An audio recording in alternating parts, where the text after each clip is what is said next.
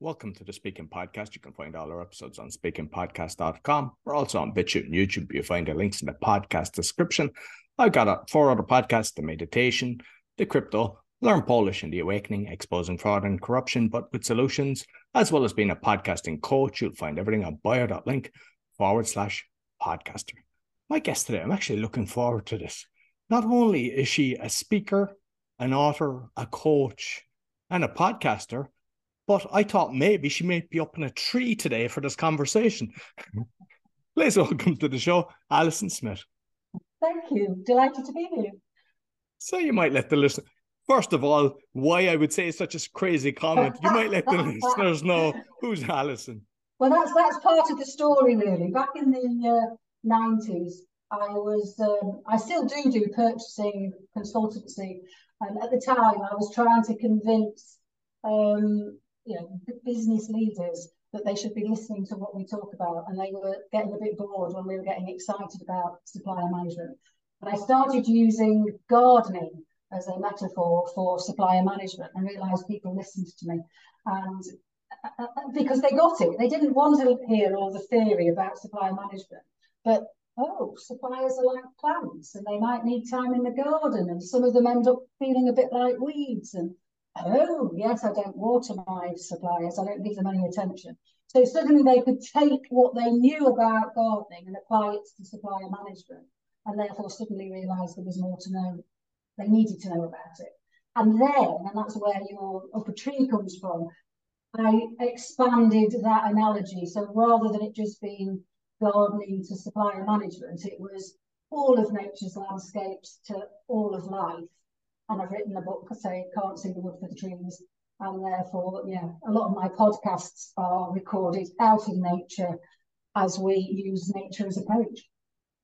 Oh, excellent. Yeah, because I've actually listened to one of the episodes, and I could see it was out in nature, which it didn't sound that bad, because you would think, and is it that you have like a microphone, or you're just using the phone as is? I literally just got my phone. Sometimes I'll have the earphones in, but I found that sometimes that if I've got a scarf on, that can make it even noisier. So sometimes it's straight onto the phone, but that's all I've got. So I've just got my iPhone and earphones sometimes, but quite often you can still hear the sound of the stream in the background, or the crows cawing, or. But I like that. But I suppose, like, if it's really windy, then, because, sometimes if you're doing a recording, the wind actually destroys everything. So you just don't record if it's windy. I don't record, or I have found that I've got like a neck warmer that will keep the wind away from it. So I'll quite often put that on and just make sure that the microphone is under that, and be aware of which direction the wind's coming from, and then make sure I face away from it when I'm talking. So I do have to think about, because there was one on St Andrew's Beach where I was wanting to say, look, I'm walking in this direction and now I'm going to turn around, and that didn't quite work, because one way the sound was great, and then when I turned around it wasn't. So then I had to walk back and then sort of say, right, I have done the walk, and I'm talking to you and telling you what happened during the walk, but you wouldn't have been able to hear me otherwise. So but that's not most of the time. It's fine. Yeah, brilliant. And it's with Lipson, I see, that you're hosting. Was it always Lipson from the start? Yes, I mean, I have got somebody, because I just sent everything to the guy that does it for me. But we went on Lipson, and then I think I could do it myself now, but it's much easier for me to. I literally get everything, put it all in the right order, and then hand it over to him, and then he adds in the intro and the outro, so I just put it all in order and add in bits, and he puts it all together.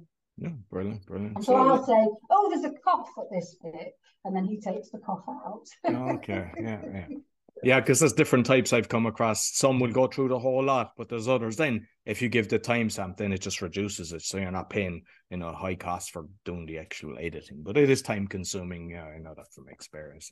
So with the speaking then, what's your kind of journey? I mean, like, obviously you've done a lot, but how did you start off? Yeah, I think it was. I was just always quite happy to stand up in front of groups of people. So I did it as a child. I did it. I was chairman of the area youth council, which then meant I was always standing up in front of either groups of other young people. You'd go to an area group council, so then you'd be talking with adults, and then. So I think I've always been used to standing up and speaking about subjects I'm passionate about. I'm not convinced that they were always planned at that point. So it was very much more Alison speaking on this, and then whatever came out of my mouth came out of it. And then that happened at university as well. So again, I was chairman of the sort of the social society, but that did require quite a bit of standing up in front of groups and saying things. And then and then that sort of followed me when I went into work. So. And all of that was within procurement once I got to work. So it was quite often being the lead, the manager that would stand up and organise the conference, would, I suppose, MC it possibly, and then do various updates. And I was always looking for the means of what metaphor can we use, how can we do it differently, how can we make it more enjoyable. And then when I started to work for myself, then I got into much more training, and then every now and again, certainly during lockdown, did quite a few more podcasts for people, webinars for people, and I think since lockdown, I've just got to getting back out into the world. I think I'm still holed up at home a bit. Yeah, thankfully it's changing. And because I saw that your career is like a lot with the procurement, and obviously you're helping others do the same. When I was working in Ireland, I was working for the mechanical contractor or mechanical and electric. So I was involved in a lot of purchasing, different things. And I could see a lot of people didn't have the ability to do it. And I suppose it comes down to communication and just kind of deep respect. So I'm just kind of curious, because no matter what you're doing, you're purchasing something and having a skill set for that. So what kind of tips could you give us in that field? A lot of people will come to me and say, "Oh, I've gone and outsourced my podcasting to somebody. Somebody's gone and come to me and told me they're a brilliant marketer, and I'm really upset that they're not as great a marketer as I thought, and I've paid money for them, and I don't want to do it anymore." So from a small business point of view, I'd say don't go with the first person that comes on. And that sounds simple, but what happens is we go to network events and we meet somebody and we go, "Oh yeah, great, I love them. Oh yeah, that's what I want," without realizing there's lots of different niches out there, even for marketing. There's lots of different niches for podcasting. Is the person that is offering you to do marketing support or podcasting support, are their values aligned with you? What's their real experience? How does that line up with what you do and your niche? So I think it's not about the traditional beating people up and going, "Oh, can you get it lower? Can you get it lower?" For me, it's about being really clear about what your requirements are, and then going out and finding out a few people that can assess against that criteria. So once you've got criteria, then you can say, "Well, okay, so I want this person to have an experience in this. I want them to be able to respond in 48 hours. I need them to be able to do this, this, this, and this." And then it's much easier for you to go to a few people and say, "Right, can you tell me what your service includes? Do you do this, this, and this? What experience have you got? Can I speak to somebody, some recommendations?" And you're going to get a much better idea of whether they're a good fit for you or not. Excellent. So I think I don't know, would anybody go out and buy a car without doing that? Personally, would anybody go out and buy a sofa quite often? If you think about some of the bigger purchases for our houses, we'll walk around, sit on the mattresses. We might, "Oh, I don't like that one." We'll go to a different shop. And yet sometimes when we go to a networking event, we'll go, oh yeah, I'll get that person. So I think it's that. I think it's just remembering that just because somebody says they can do something, you may not have the same understanding about what that something means. So their marketing and your marketing may be very different. And they may not understand your market either. So if I think about, look on LinkedIn, everybody's niche. So you've got a lot of coaches or a lot of PAs, and some of those PAs are saying, I'm a PA to coaches because I understand how coaches work. Or some are even, I'm PAs to coaches who work with women. Now you're going to get a very different service from a PA that's used to that than if, the PA is just used to working in business settings and hasn't ever dealt with a coach. Yeah, excellent. And just with the podcasting, because you're probably, I get bombarded with people trying to promote my show, and I know bots, genuine, they have their it's like a cut and paste, and like there's sites like Fiverr that basically they don't get paid till the job is done, and that's brilliant for a lot of services because there's so many people out there that are fraudulent and they're basically promising the earth, moon, and star. And when you can say, hey, you didn't move the needle here, it's all a lie, then at least they don't get paid. I know there's the admin side of actually resolving that, but sometimes all these people contacting you, no matter what the service is, people just hand over, just assuming it's going to get done, and that's the last they'll hear from them. No, true. Yeah. Don't pay until the work's done. I think the other thing as well, though, is that we can get quite mean as small business owners and go, I'm not paying that. And yet, I quite often, if I catch myself going to, I'm not sure about that. Go on a minute, what do I get paid? How many hours of their time do I think that's going to take them? All right. Actually, how mean am I if I start going, oh, no, I don't want that to be £50 an hour. I want it to be £40 an hour. Yeah. So I tend to not get mean as well, but I've always been a bit like that with procurement for organisations. So I don't tend to get involved in buying the things where it is about price negotiation because it's a competitive market and therefore you can afford to swap and change suppliers, and therefore it is about, can you do it cheaper than they can? I tend to do it about things where it is about the quality of things, so you can afford to go, I'm paying more for this supplier because of the quality of service they're giving me, or they're more able to match what I want.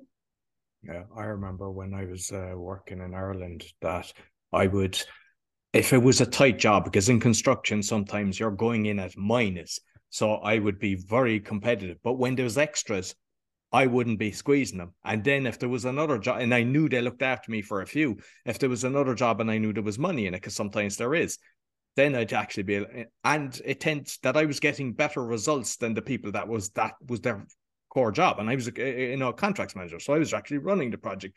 But I think sometimes people fail that they just squeeze the penny the whole time and just think, sure, there's 10 others I can just go to. But eventually, a lot of these people, they're actually friends as well. They go to the same kind of events when they're meeting and they kind of talk. So sometimes you're burning the bridge when you think you're actually getting a fantastic deal. Yeah, one of the things I quite often, on mental health at work, mental health at work week, that's right, is sort of say to people, what about your suppliers' mental health? Because there's organisations that talk about we're doing this for our employees' mental health, and then he goes, but what are you doing about your suppliers? Oh, what's their mental health got to do with us? Quite often is a response. So I get quite yeah, I'll get on my little hobby horse. So on supplier management workshops I've done, quite often I think I was doing one workshop where it was Mental Health Awareness Week or something. So I absolutely purposefully had an agenda item about mental health for suppliers. No, brilliant. And nobody came back and said, why did you have that, Alison? But it wasn't on what the client had asked me to include, let's put it that way. But it felt relevant, so it was sort of timely, get away with things like that. I think it's time. It's like, you know what? It's Mental Health Awareness Week. We're all talking about it, so let's apply it to the subject we're talking. Brilliant. So I've seen on your LinkedIn the kind of landscape picture that you have in the background. You've got a lovely graphic there, and it's kind of like a lot of the things that you're doing, you know, stories and poetry, NLP. You might talk to me about that, like, because it's actually a lovely graphic. Yeah, it was basically, I mean, I always look for trying to do acronyms, and it was just when I looked at all of the tools. So yeah, landscape.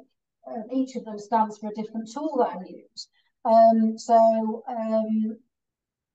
Yeah, so one of the A's is analogy and metaphor. Another of the A's is, what's it called? It's about being obscure. Can't think what the word is now. What's that? The second A. Anyway, it'll come back to me. But it's all that, it's about the being obscure, coming at things from a really different angle. So it was just the fact that I'm just as likely to add in poetry and stories to. So on my LinkedIn profile, then instead of a sales pitch, there's a poem that explains where I take people from. It's called From Not Knowing to Knowing What to Do. So that's the journey I take people. And I've just done a story that also, or a poem, that also gets over the fact that we're doing it in a slightly different way. So it's not, don't expect the conventional. But I think there's also something, don't expect the conventional, because the conventional hasn't enabled you to shift perspective. So all of the tools I've got, whether it's drawing, whether it's NLP and language, is all about getting people to shift perspective. So I must admit, the E in landscape ended up being empowering and perspective, because it's all about empowering the individual to take responsibility and realise they've got the answer within. And all the rest of the landscape tools are just a mechanism for helping you unlock the answer, because you've got the answer. The answer's sort of behind a door, and logic is trying to protect you, and quite often say, look, I've tried, everybody else is to blame. This is the situation. I am stuck. I know I'm stuck. And logic will defend quite often the validity of why we're saying we're stuck. So every bit of data that we give about that person's a pain in the whatever, and I've tried everything and I can't possibly do anything else. The more we say that, the more we're reaffirming that we're stuck. So every one of the tools in the landscape toolkit is just a way of a key that unlocks your mind to be able to find the solution. Because you do have the answer. It's just, I suppose, your mind is closed to finding those answers. Very good. And like with the poetry, because unfortunately I had a bad experience with my English teachers when I went to a Christian Brothers school, and like we used to call your man Batman because he used to have the cloak and he'd be walking, but he used to make us learn a poem or two a night. And then if you weren't able to write it out, you had to do it like 100 times. And it just made everybody hate poetry, which is a shame. And I just like your poetry journey and how you're kind of applying it as well, and more deeper than what you just mentioned. Yeah, they're really interesting, because I think both the shorts, I started with short stories and then got into poetry, but they're all done originally for my own personal development. So I am very resistant. So I am that person I've just described as being very resistant to new ideas. If somebody comes and says, oh, this is what you need to do. But if you give me a metaphor, I'll shift perspective much more easily. So when I'm stuck, metaphor will always get me unstuck. So writing a story was always so there was a lady in a castle. But it's quite now, it's not difficult to go, oh, Alison's the one in the castle, and that's the same with the poems, really, that they just enable me when I sit down with a pen in hand, and it is a pen in hand for both the stories and the poems. So it is really interesting that it isn't a sit at my computer and write.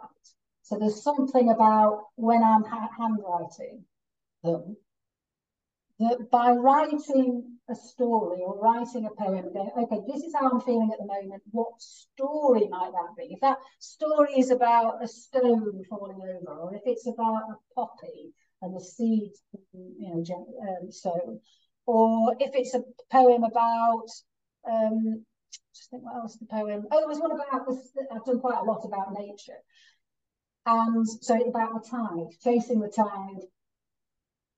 It's just as if I'm able to give myself advice that I wouldn't listen to if I was doing it logically. What I then discovered when I shared the poems was that they resonated for other people, and therefore they could get insight. It wasn't always the same insight as I get. So I've done a paths and destinations poem, and I've done a number of workshops using it. And it's brilliant at helping people who have got a goal and they're not achieving the goal, and to explore the different paths they may be on that are either paths and destinations. But every time I do it, people will see completely different things in the poem than me. So I wrote it for me, but I have to be able to let it go on for other people to get completely different things from it in those words. But the words were written, they're not poems as much as cathartic downpourings of this is where my head's at on this subject. And I think that's why they resonate, because they're not a poem in the sort of the sense that we were taught it at school necessarily. And they certainly don't rhyme. So there are certain poems. I've got a friend who's a poet, and she just writes really brilliant poems that might just be about a wood. And I'd never write a poem just about a wood. It would always be about what's the problem and how can I apply the wood to the problem. So I'm always coming at it from how can we get insight? Excellent. And just insight from the chasing the tide. So the chasing tide poem made me realise that is the futility really of impatience, because when we're chasing the tide, we move forward and the tide moves as well. So we're never going to get there. So there's an element of we are our own wave. Our time will come. So don't try and keep chasing the wave in front of you. Stick with your wave, and your time will come, because every wave has its time. And then at the end of the poem, I go, but at the end of the day, I'm the water. I'm not the wave. And then that all gets a bit spiritual and a bit, oh my God, that's a bit big.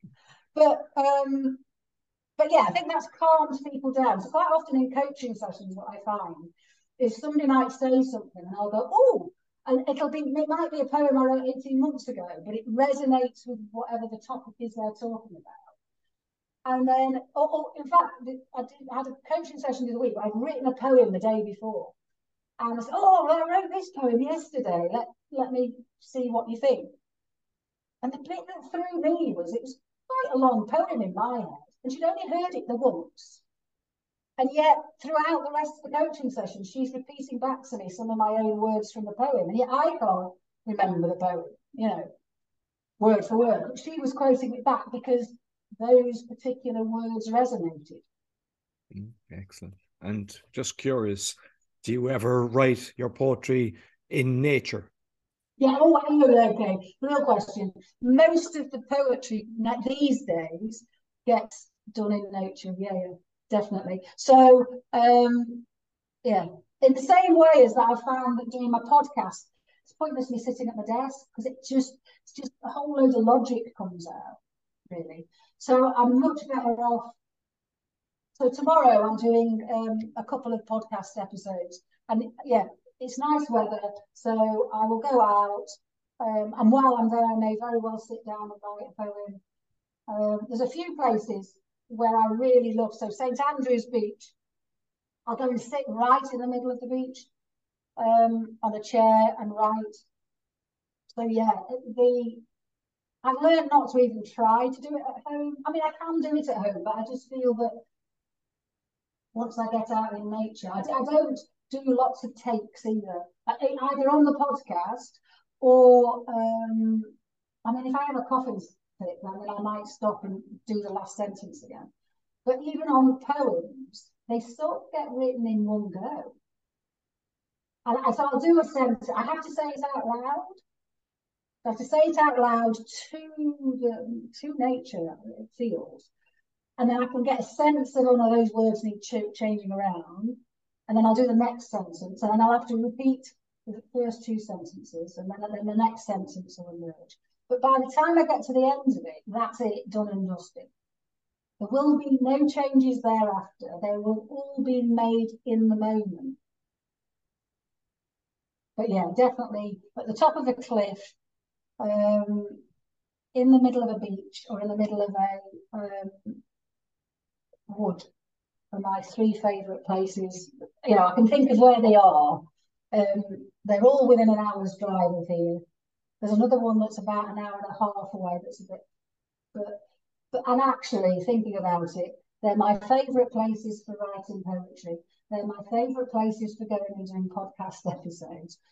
They're all the places, well, one of them's new, but the other three were places where I went and wrote my book. So, yeah. And I don't think people realize like solo casts are very hard to do. And like I normally just do it for kind of the first episode of each podcast. But there's a friend of mine, Mind Wars, and he does a kind of walk and talk, but he doesn't like it in the studio. He prefers, and then he does the editing later. He puts up the picture of what he's talking. But I think you feel like you're talking to somebody when you're in nature, as opposed to in the room. It's like with the computer just sitting in front of you. It just feels, yeah. Yeah, I had to do a recording of a training session without an audience for a client because after March or whenever, they weren't wanting us to do it. They were wanting people to just watch the video. And oh God, it was horrible because I'm sitting in here talking for an hour. Whereas right, I'm not aware of what I'm saying necessarily when I'm out in nature. It's just coming. And then I listen to it when I get back to the office and go, oh, because I can convince myself, oh God, I'm going to have to redo that was useless. And then I listen to it and go, no, that was all right, actually. Yeah, we'll do that. Yeah. And then when I'm here, I just have to do the little bit of today, this is what I'm talking about. But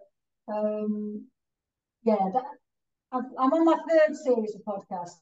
First one was a lot smaller bits, very little out in nature. Second series was out in nature but using sayings. So it's, today we're talking about being at a crossroads, or today we're talking about going around, turning a corner, or today we're, I don't know, putting the stick down you've been beating yourself up with. And then I'll, the one that somebody left me a review about was enjoying the one where it was treading water, because I took the podcast into the water with me because I swim here in Scotland. And so the podcast episode is me with, I don't actually know now how I did it, but because I'm there with my phone in the water, treading water, talking and doing a podcast at the same time. But apparently the review said, well, I was in the water with her, I could feel the cold, because literally I'm going, oh, it's cold. So, but that's part of it, really. That's the immersive. If we're treading water, because I always think our language helps. If we're saying I feel like I'm treading water, I feel like I'm going around in circles, I'll go, let's look at that saying. So, yeah, if you were really treading water, what would you do? Well, I'd put my feet down, or I'd float, so I think at one point I float, but at that point, some of my neck hadn't been in water. So when you float, of course, you suddenly do put more of your body in the cold water. So I think at that point, I'm absurdity. I've got it now. That's the absurd. The A. See, the reason I couldn't think of the A was the second A in my landscape stands for absurdity, and people can think, what?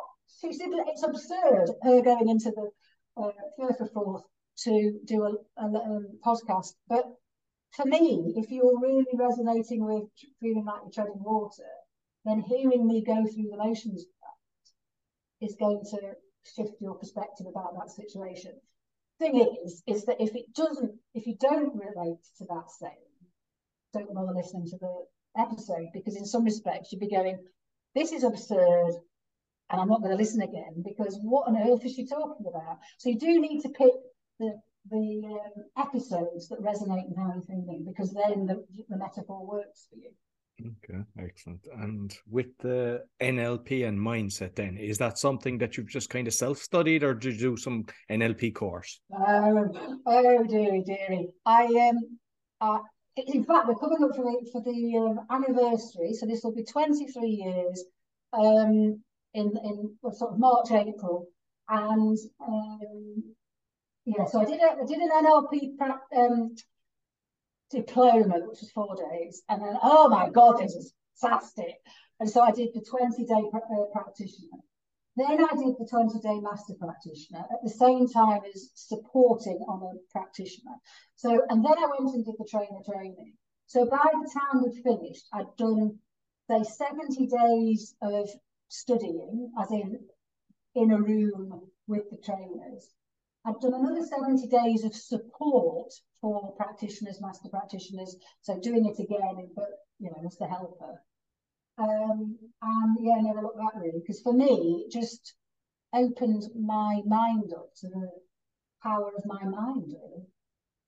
And loads of tools that support when the mind's not quite playing really. So when the mind can either get in the way of finding solutions or is not feeling very resourceful, then there's a whole load of tools there.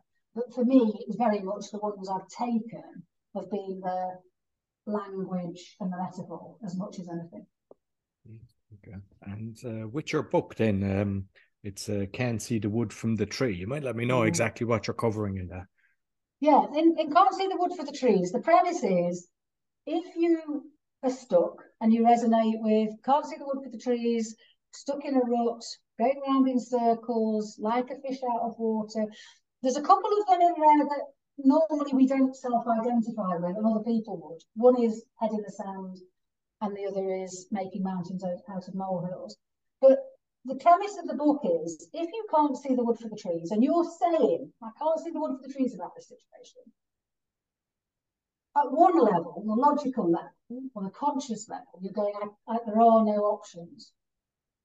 But the fact that you can say, there's a metaphor here that has a wood and trees, you can ask questions of your mind about that wood and the trees. So what would you do in a real wood? Oh, I'd follow a path out, I'd climb a tree, I'd go to higher ground.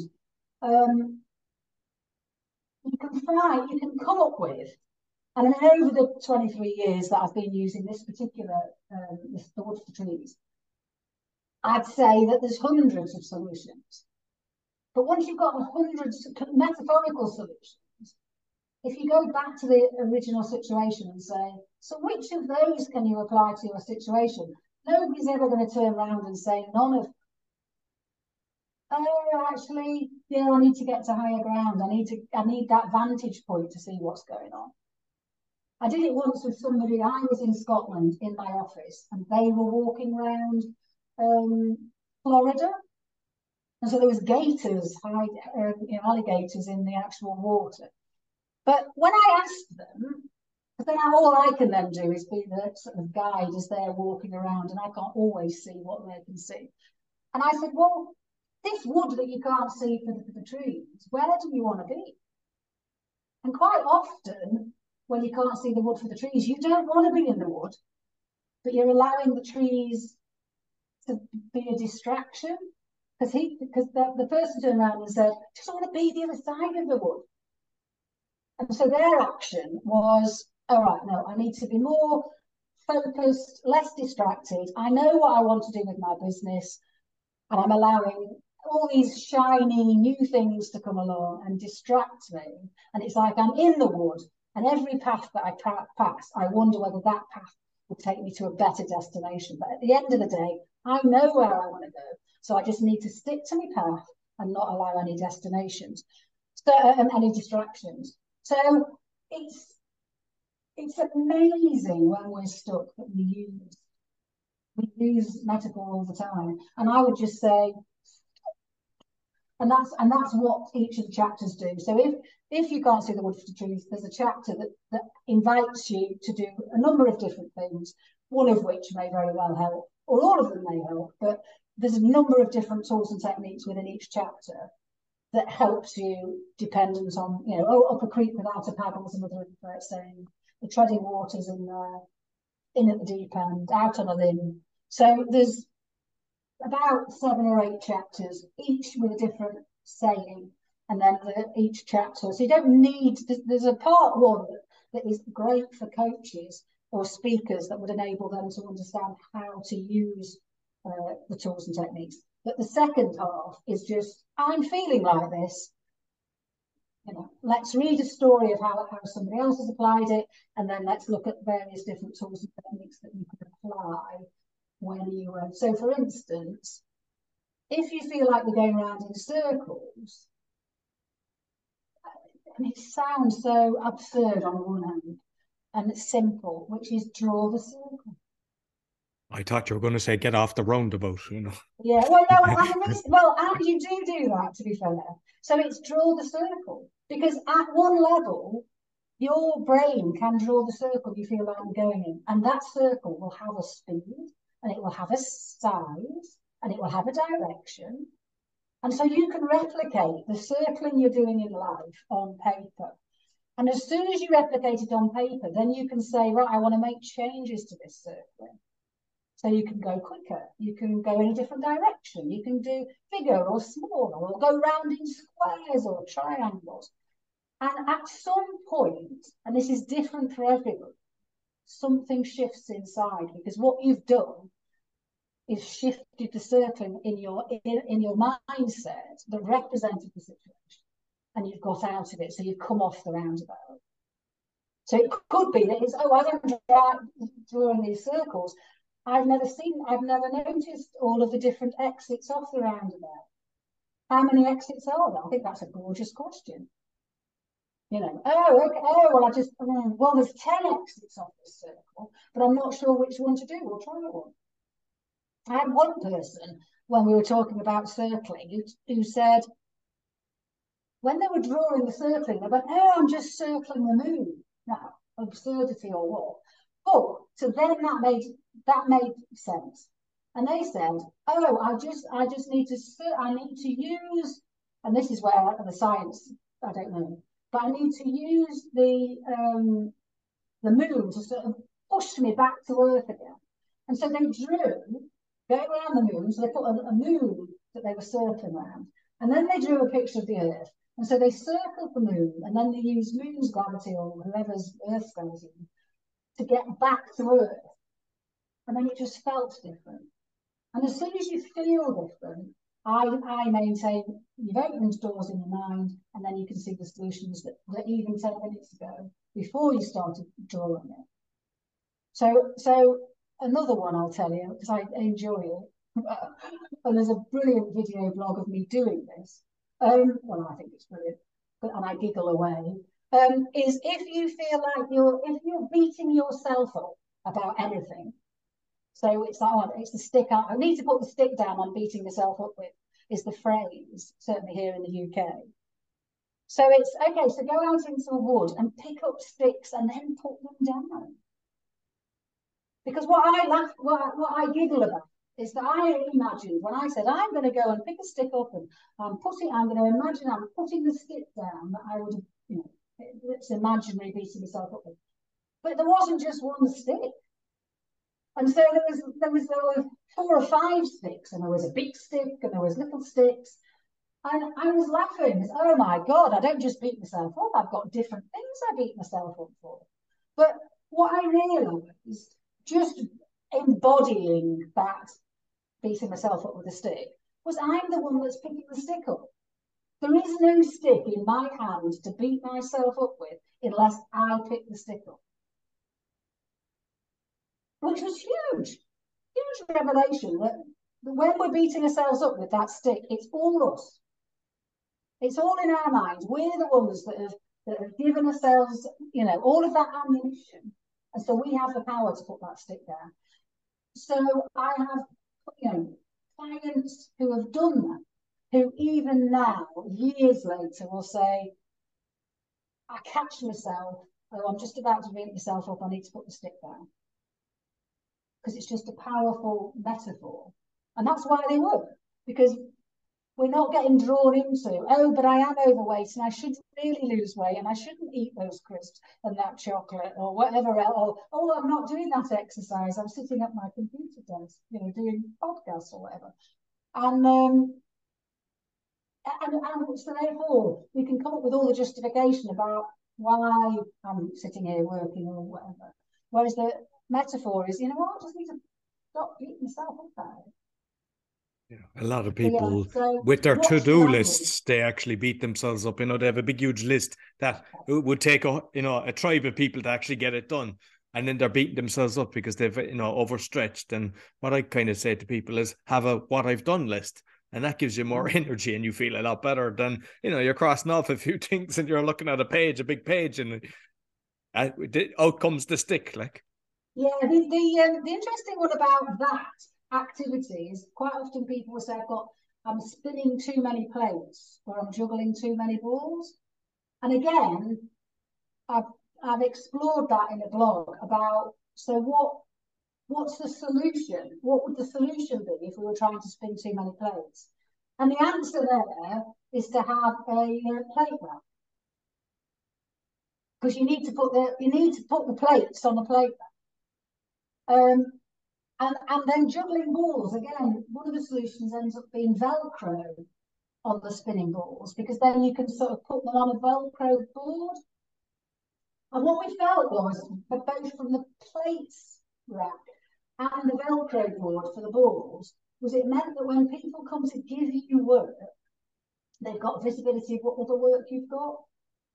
Oh, they've already got too many balls, I don't want to give them another ball because it's too much. So there was something about, on that day when we were having the conversation about too much work, the solution for them was making it much more easy for their boss and other people who were giving them work to have visibility of what was in the plan currently, what the deadlines were. Therefore, if you give me more work now, actually it isn't going to get looked at for another 10 days or whatever. And that's the power of metaphor, that next time somebody coming to it would be, I just need to get better at juggling. Or, yeah, I just need to not try and catch that fourth ball. I can do 3 balls. Why am I even saying yes to the 4th, 5th, 6th, 7th ball? I'm setting myself up to fail because I cannot, nobody can, well, I don't know, perhaps there are people that can juggle 7 balls, but you've got to throw them up high up in the air to get 7. Yeah, no, brilliant. And with the book then, did you self-publish or have you a publisher? No, that was an interesting one. I tried various publishing houses and then approached Findhorn, who are very much aligned with nature. And so it should come as no surprise to me that Findhorn Publishing said yes to publishing it. They then changed and they were bought out by an organisation in the States. But initially, it is still under the Findhorn Press. So, yeah, I didn't have to do any of that. Whereas the subsequent one, I've done one, Your Prescription for Wellbeing. And I've self-published that via, well, I wouldn't even say it's self-published. I've done it via Amazon, such that they'll print copies. Print on demand, yeah. It ain't as easy as they say. I don't know about with you, but I've done a planner. I have a lot of books in the pipeline. And I actually had to get somebody to put up. And we're doing it in different languages. And they were giving us different criteria, even though she was uploading the exact same thing. Oh, wow. Yeah, so it's like, but it's handy. It keeps your costs down, that you don't have to buy, a load of books and then hope to sell, as well as the actual admin of posting them and everything. I mean, I didn't want to go down that route. No, I mean, I ended up getting some printed so that, I could take them to workshops and give them to coaching clients. And then for anybody else, you're right. I know the beauty about Amazon. I mean, I'm sure there are other organisations that do it, but But the beauty about Amazon is they're worldwide anyway. So as soon as you've got it on there, you're right from a languaging point of view, but anywhere I can get my English version of my prescription for well-being, wherever they are in the world. Yeah, no, you know, definitely. so that's the beauty of you can podcast, knowing that somebody can get it. Whereas even with a can't see the wood for the trees, they can get it, but I suspect sometimes it'll be being shipped from somewhere currently. You know, so if you're in the UK, you can definitely get, you know, can't see the wood for the trees from any of your normal online book stockists. Yeah. Brilliant. And I think you would in America, but you know, in Australia, you might have to wait for it to come from either in Australia, from America or England. Yeah. And I see you've got a beautiful bookshelf behind you. So I just any books that you'd recommend, because I love reading myself, and I assume. That's interesting. You see, the one that I've gone to is the one, because I do some mental health training. The one that I'm going to is the one that I more than often than not recommend for mental health. Tiny Habits by B.J. Fogg. Because it is about that, not trying to set yourself up to fail, really small changes, and also celebrating success. So at the back of the book, there's 100 different ways of how to celebrate success, because it's getting into your mindset that, oh, when I do this, I feel good because I celebrate it.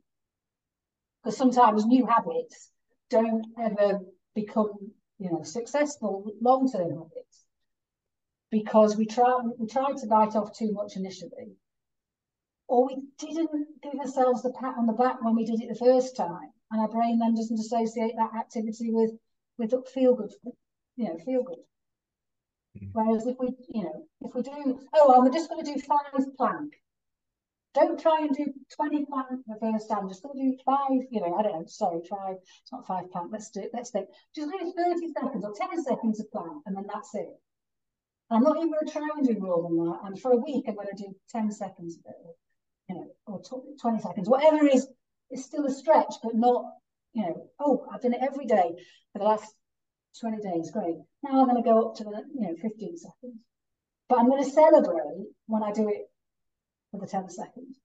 I'm not going to wait until I'm only going to be happy once I get up to a minute.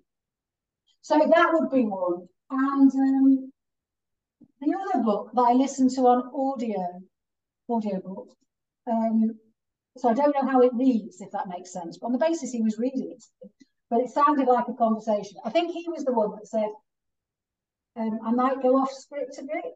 So I'm reading my book, but there's other new stuff that's come in. So I'm going to add that into the audio, which I thought was brilliant. Stolen Focus. It's a very good book. Yeah. Don't you think? Yeah. It's just frightening, completely and utterly frightening about, but he's, I'm not normally into loads of theory, because my work is much more experiential. I've done this with hundreds of people and it's worked.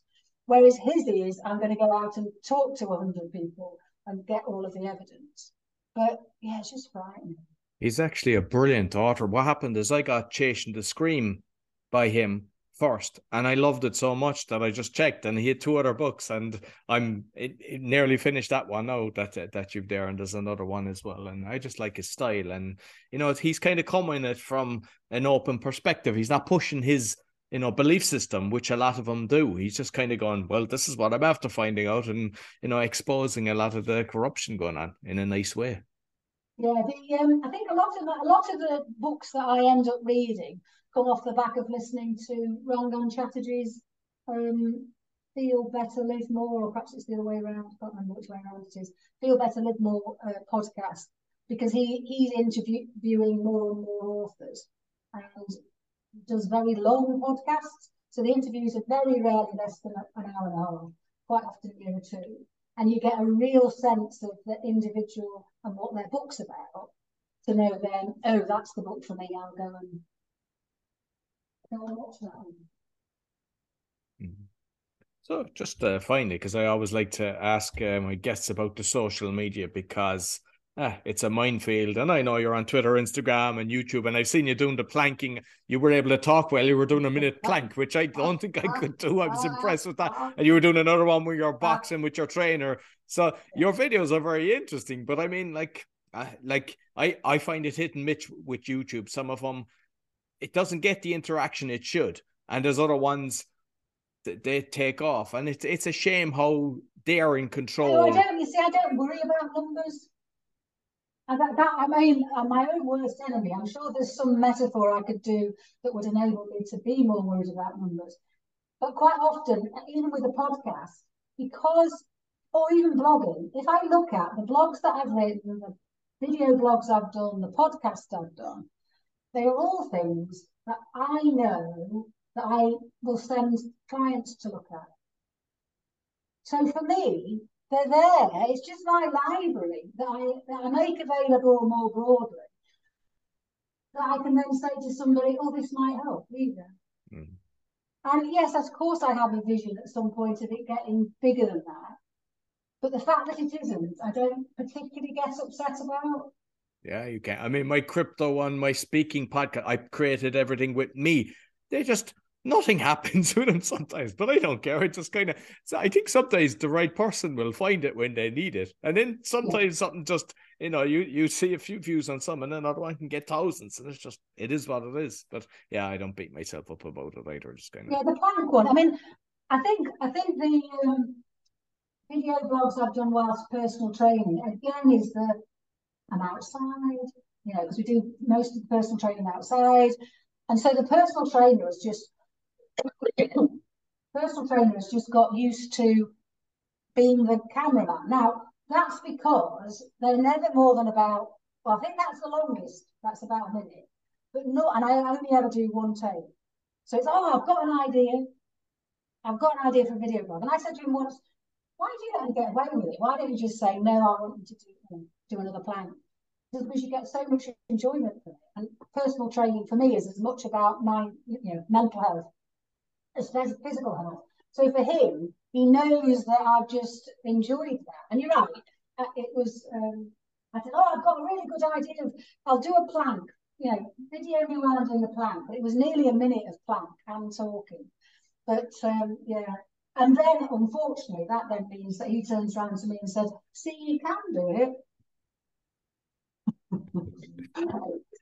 I just walked into that one because I'll do things definitely for the video blog or for the podcast.